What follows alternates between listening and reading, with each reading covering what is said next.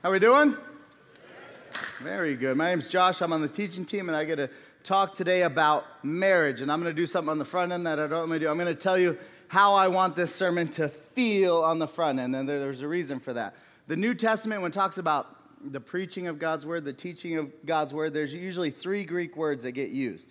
And one of those is kerygma. And kerygma is essentially what God wants the message to feel like. What does God want this moment to feel like? Way more than, I think what we're used to when we want to hear God's word is, there are true things being said in this passage here. I want the true things now and here and then communicated so that your brain can take true things into your brain and do as they wish. Rather, kerygma is God is in this moment and he's using his word to do something in this place for us. That's what's going on right now. The kerygma is what God's trying to do, what he wants it to feel like. Why do I bring that up? Because everybody has an opinion on marriage. And everybody speaks about marriage all the time. Some have a negative sort of bend on it. Some have an overly optimistic. I think of the high schoolers I deal with. There's an optimism there that hasn't hit reality yet, and they're going to face what they're going to face, that we all face. But Paul is not living too negatively or too positively, too optimistic. He's living in the sweet spot. He is living in this kerygma. God is going to do big things in marriage. And there's a visual I want to show you to kind of describe this. Here's my boys, two of my four boys, Sweet Roman and Sweet Jude. Yesterday was fall season kickoff. Saturdays are no mas for the Watt family. We are doing sports every day, all day on Saturday. And we had our first baseball game tomorrow. And Jude, my third boy, number 9, is a stud. And he knows it. He just has this confidence. So I played baseball, but as I look back on me playing baseball, there's a theme I've just noticed, especially offensively when you're hitting. I was always mostly afraid of striking out. So I got into the batter's box, and the thing driving my attention was, don't strike out. I would never articulate it, but as I look back, I was fearful of what might happen, namely a strikeout. Jude gets his 19-pound body into the batter's box, and all he thinks about is hitting home runs. Every swing, every about. He just wants to mash, he says. Why do I bring that up? Paul is swinging for the fences as he talks about marriage. Some of you are going to have some kind of rough marriages you're in right now or past marriages, and you're going to have issues that you want addressed. That's not what Paul's doing in this message particularly. There's other areas of the Bible where he talks about the nitty-gritty, but Paul right here is swinging for the fences in marriage, and he's showing us this is what marriage is. He's going big. What exactly is Paul talking about? There's two things he threads through this message. Here's the first one. Marriage being the union of husband and wife. So Luke taught last week. I'm going to teach the same verses Luke taught. Luke's focus last week was on that, husband and wife. But throughout this entire passage here, Paul is also talking about this. I'll call it all caps marriage. The union of Christ and his church, or Jesus and his bride. And he kind of interweaves these together throughout this Ephesians passage. And he swings hard. He's swinging big because marriage is a big deal. He is swinging for the fences. Where do I get this idea that marriage is about Christ and the church? Let's just walk through. I just want to show you my homework on the front end, and then we'll walk through the passage. Here's the first time I see it. Verse 23 says, the husband is the head of the wife, so husband, wife, lowercase marriage, just as Christ is the head of the church, all caps marriage, his body and as himself the Savior. So we're talking about little marriage and big marriage in this passage. Next one, verse 25. Husbands, love your wives, lowercase marriage, just as Christ loved the church and gave himself up for her, all caps marriage. Next one. For no one ever hated his own flesh, but nourishes it and cherishes it, just as Christ does the church. Jesus cherishes his church, so husbands should cherish their brides. And then finally, this mystery is profound, and I am saying, what mystery? This union of man and wife, but Paul says, I'm saying it refers actually to Christ and the church. Paul has big hopes for this passage. He's dreaming big. And here's why I think we should listen. This imagery of marriage is probably the dominant theme of what it means to be a Christian in the New Testament, and maybe across the whole Bible. And I think a lot of us get stuck with images that aren't wrong, but don't give us the full picture. The imagery of Jesus as Savior. Is that true? Absolutely. Did Jesus save us from our sins? Absolutely. But if you stop there, you miss stuff. Or what about God as our Father? God as a providing, loving, caring Father. Is that true? Absolutely. But if you stop there, what do you miss? You miss marriage. What is marriage at its core? Marriage, and let's just get to the details. A sexual union between a husband and a wife is two flesh, different flesh, coming together to become one. That's what Paul's talking about. Husband, wives becoming one, just as Jesus and the church are becoming one because of Jesus' loving, sustaining work on our behalf. That's what we're talking about today. This is no small task. We are talking about marriage, all caps. So we want God to be with us. Let's pray and ask God to walk us through this passage. Father, be with us. We love you. We don't fully understand this mystery of oneness with Christ. So help us to see it afresh this morning. Help us to see it for what it means for us as a church and for us as individuals in this room, God. We want to know you more and be more intimate with you. Be with us today. It's in Jesus' name we pray. Amen. So here's all I'm doing in this passage. I asked the question of this passage, how does Jesus become one with his church? How does Jesus become one with his church? You could fill it out and fill in the blank. Jesus blanks his bride. And I became a Christian later on in life, not super late, but late enough to know that I was behind the game when it comes to knowing the Bible. So I always felt like I was playing catch up. And I have a lack of confidence sometimes as far as what I don't know about the scripture. I know it's ironic because I'm teaching, but I get it. And oftentimes what I come back to is just the basics of, okay, this is a book, and I'm reading a book. How would I read a book? Oh, I just read sentence by sentence. And what's the thing that gives me the meaning? Usually in writing, it's the verbs that carry the action. So here's a Bible study tip. Read a passage and just camp out on the verbs and dwell on those. That's all we're going to do this morning. Jesus blanks his bride. There's 7 verbs that it says of Jesus and his bride and how he makes oneness with them. Jesus is the initiator and sustainer of this oneness.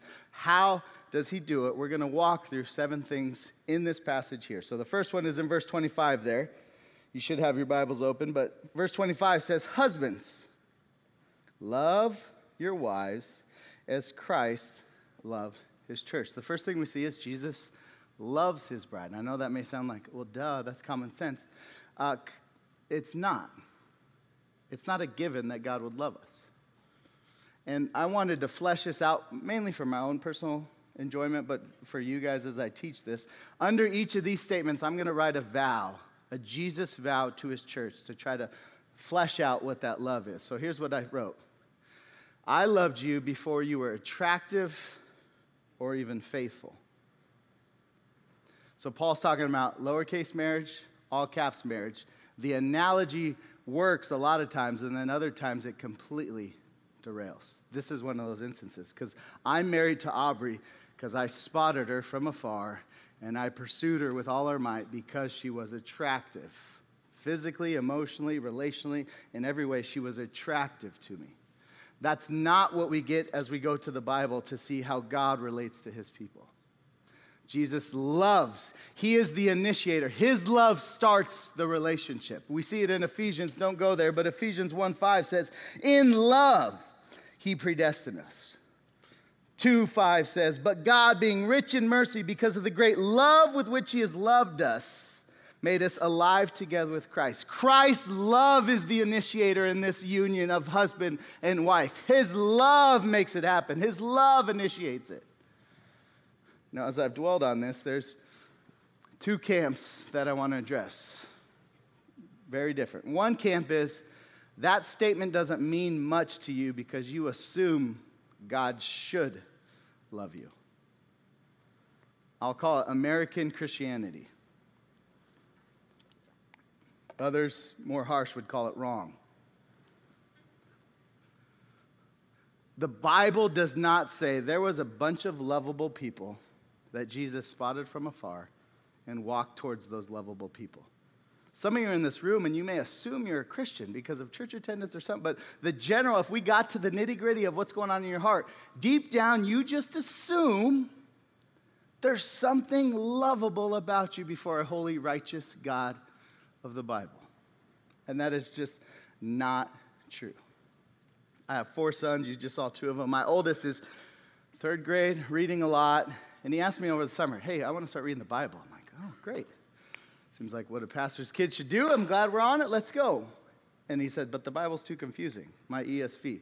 So I looked up reading levels, and I got him the Message, which is a paraphrase, but it's closest to his level. So he's reading through it.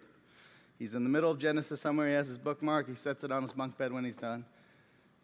Elijah is going to be confronted with some harsh realities if he keeps reading that confront this very notion that there's something lovable about us. Namely, he's going to get to some prophets who are pretty intense. One of them is named Hosea. And I pulled this out of the Message, but as you open the book of Hosea, which is about a prophet who's talking about Israel and God in a marriage context, Hosea says this, the whole country has become a whorehouse. Dad, can you come here? What's a whorehouse? Ask your mother. The first time God spoke to Hosea, he said, find a whore and marry her. Make this whore the mother of your children. This is why. This whole country has become a whorehouse. Unfaithful to me, God. God's love is towards the whores if you read the Old Testament. And if we want to be honest with ourselves, we are in that camp, just like Israel was. We were not attractive and we were not faithful. Here's the other spectrum, which is kind of opposite. There's a lot of people who love the Bible, have spent a lot of time, who would call themselves Reformed or some version of some theological camp, who believe that God so loved the world that he gave his son. But when you dig down and say, does God love you? It's almost a question they don't even approach. God loves the world. But does he love James? I've never even asked that. God loves does he love me? Does he love you? Does he love us individually? And I would say absolutely 100% yes. And some of us would say, well, show me the verse. There is no verse that says Jesus loves Josh Watt or anybody in this room. That's not how you're going to arrive at the conclusion to the question, does Jesus love me? But you get into the Word and you see very clear that Jesus loves his people. I kind of went through 4 things that I think get at this. The statements of Jesus he makes to people. I know the hairs on your head. That's a statement about love, about an individual, not a group. Jesus doesn't say, I know all the hairs in all the universe. I know your hair. I know how many grays you have, how many hairs you used to have. I know you. Jesus and his disciples is probably the biggest one for me.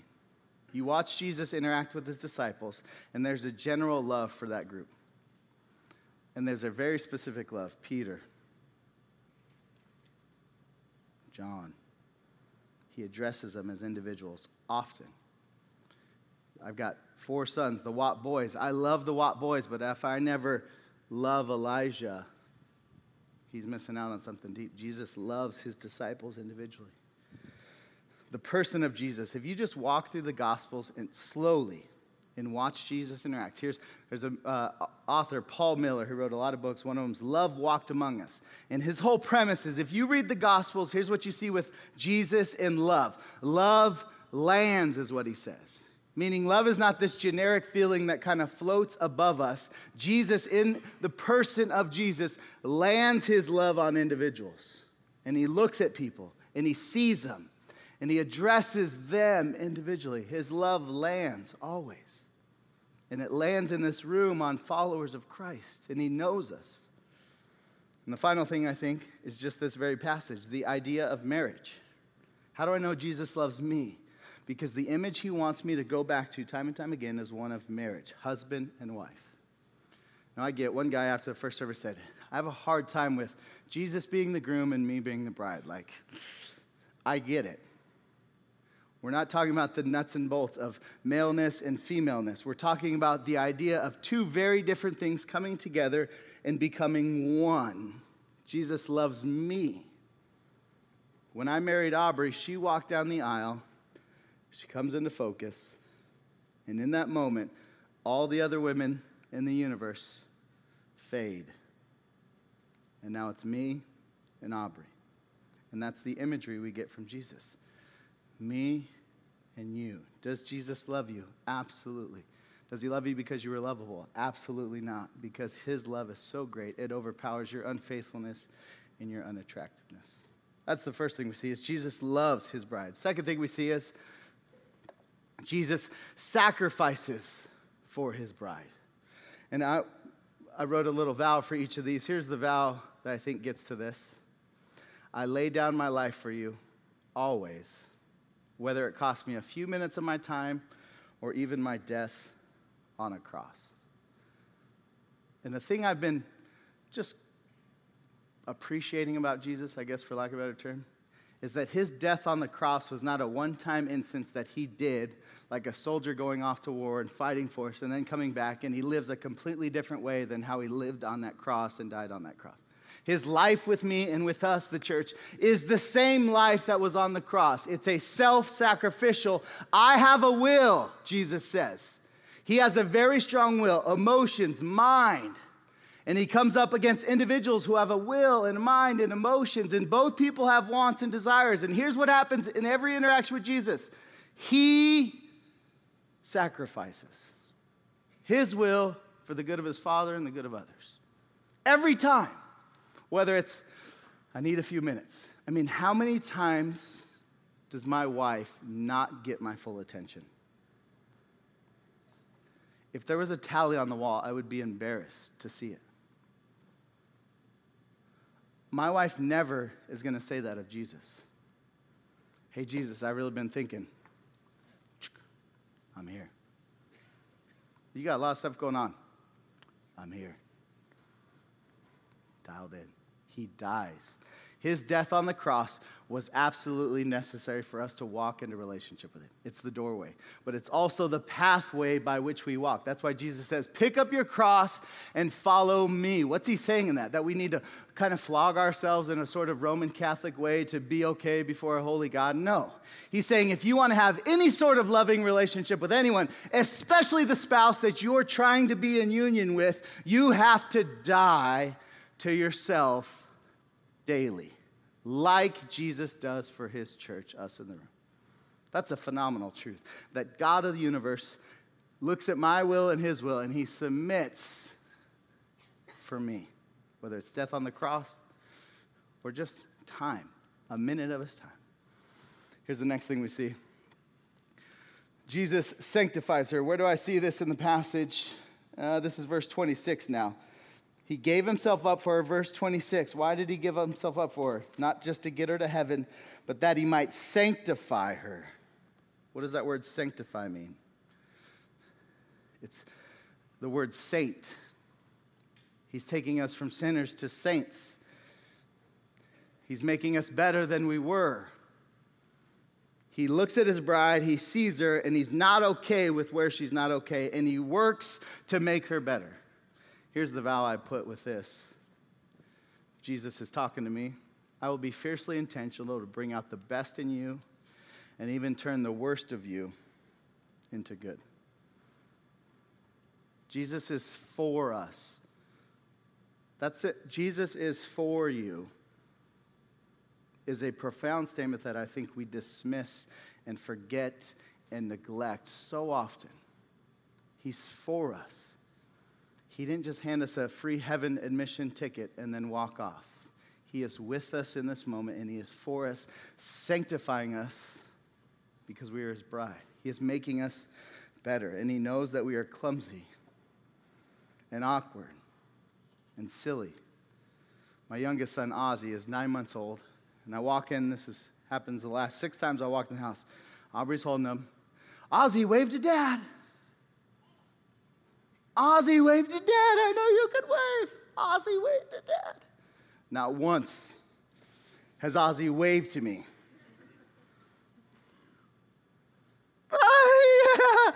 That wasn't a wave, babe. And I enjoy it. How much more does Jesus enjoy the process of sanctifying us? He doesn't look at our little stumbles and falls and just with piercing wrath every time. The wrath was taken care of on the cross.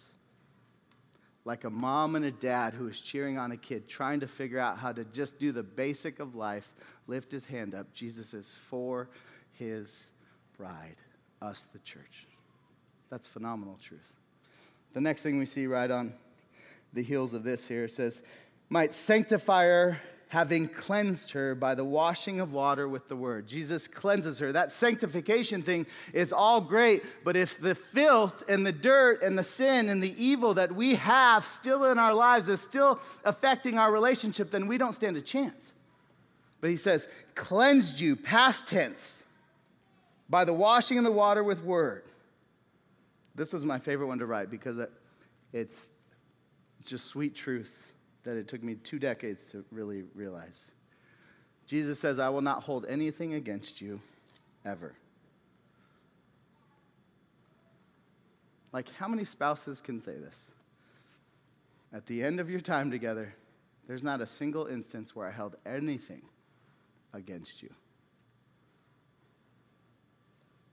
Anybody want to raise their hand? Are you that one? No.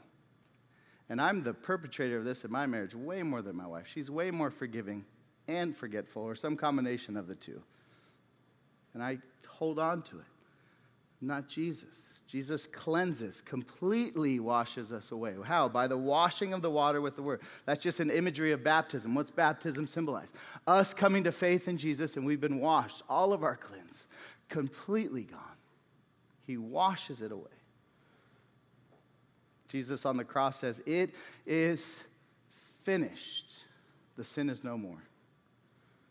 Whether it's, you just can't get out of like this. In my family, I'm always Josh, the brother, the knucklehead, the kid who pooped his pants in preschool. Like, I just can't escape that reality. Or if it's something bigger, like real substantial sin against your spouse or your kids.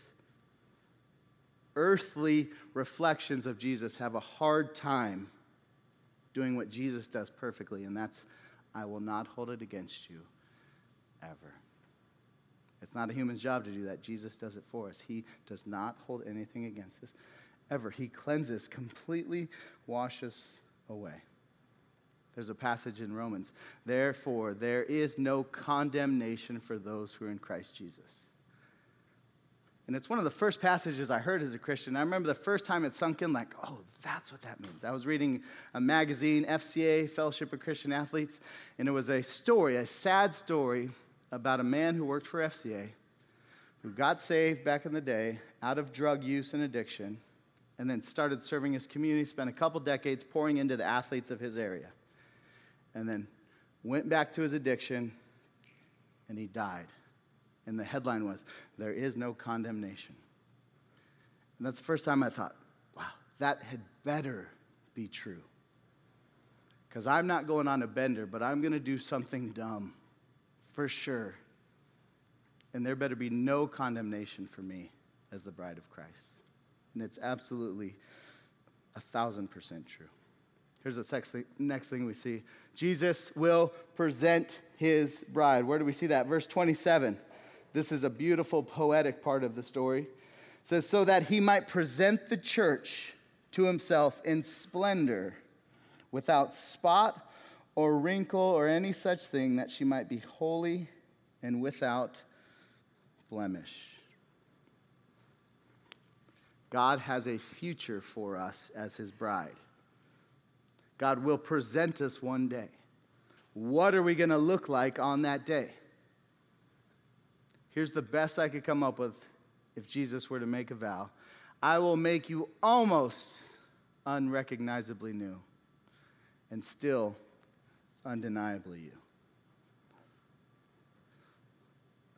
I come from a theological background where the uniqueness of me was not cultivated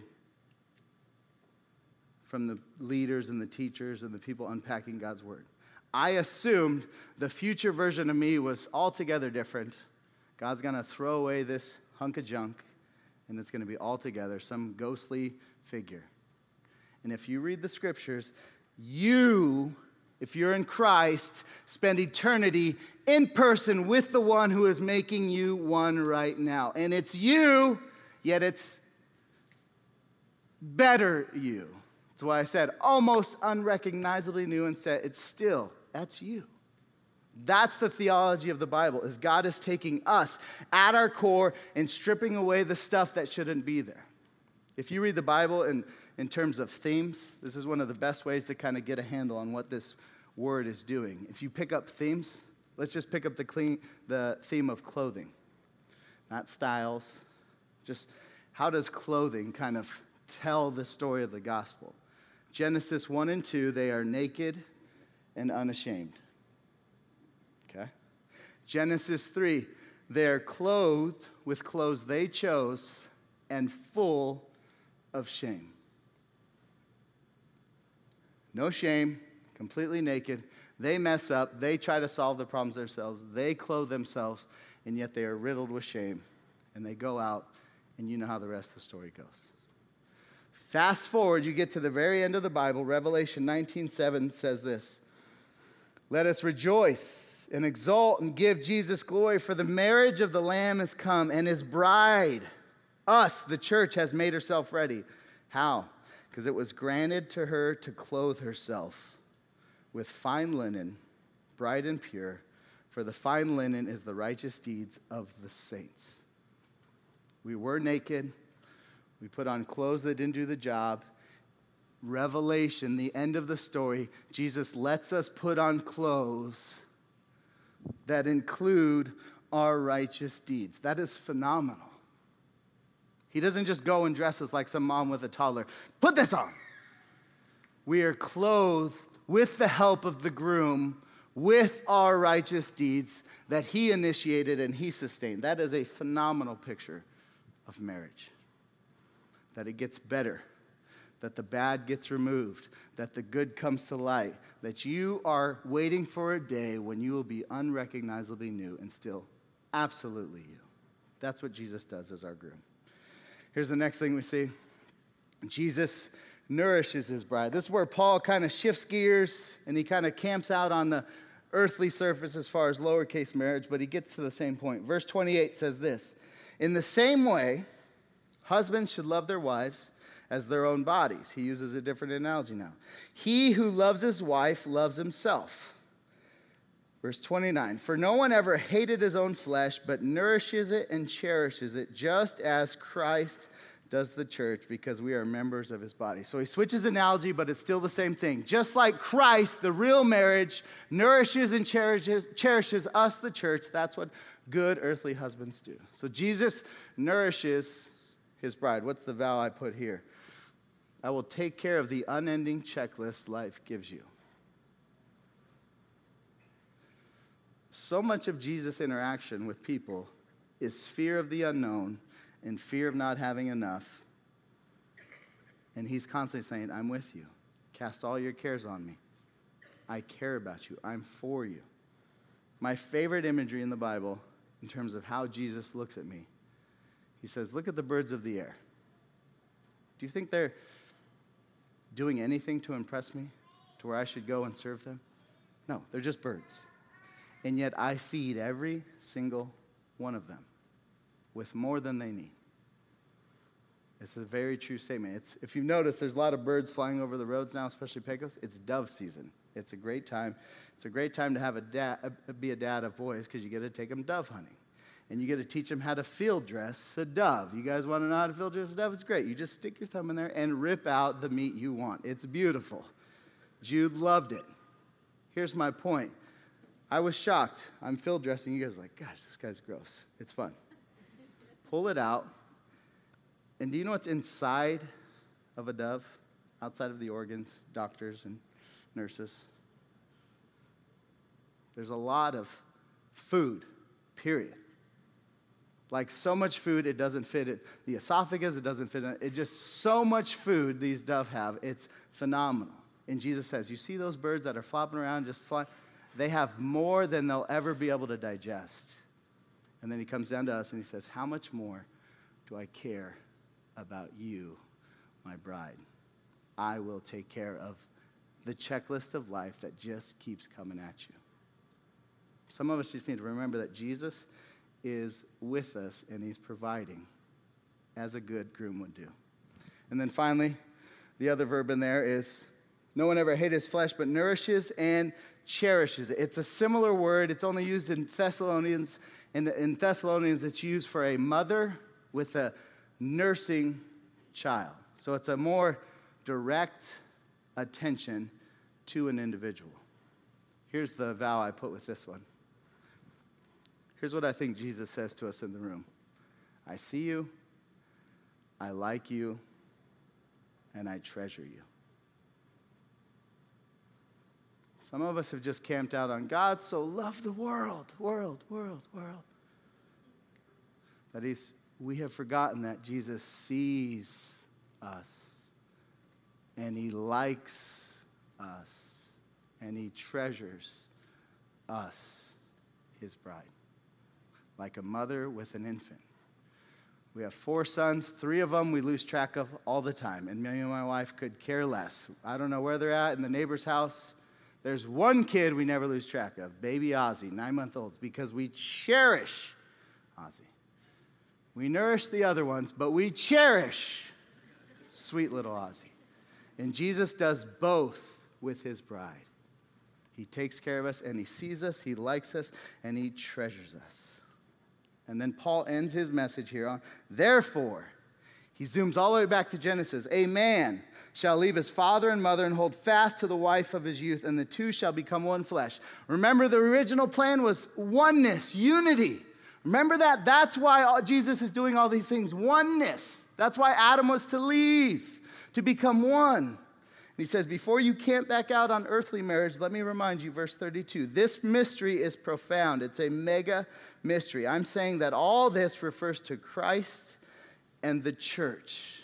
Does Jesus love his bride? Absolutely.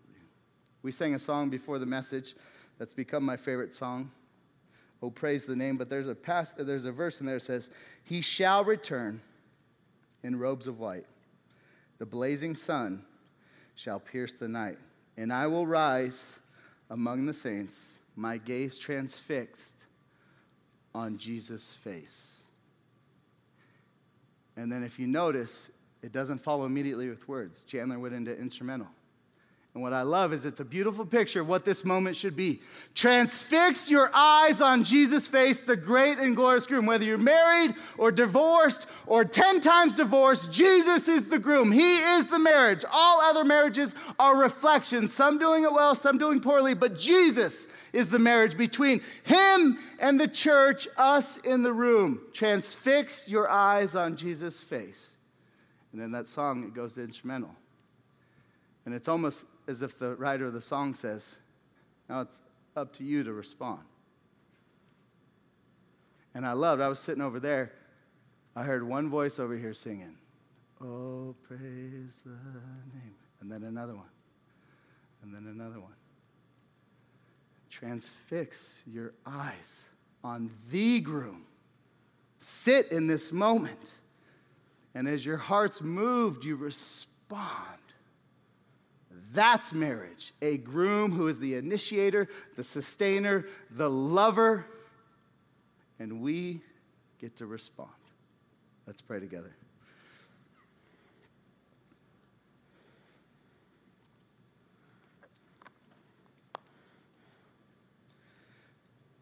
God, thank you for images. God, thank you especially for images that don't just stay images in our head, but are images that we get to live out and see lived out in terms of this reality of marriage, of the perfect son leaving his perfect home to become one with his wife, us, the church. God, I know that in this room, the mention of marriage evokes all sort of emotion. But God, just for a moment, Help us to see the bigness and the beauty of marriage. Help us to see that you are swinging for the fences when it comes to marriage, because it is the picture of you becoming one with us, your church. God, help us in the remaining moments to transfix our eyes on you. We love you. Amen.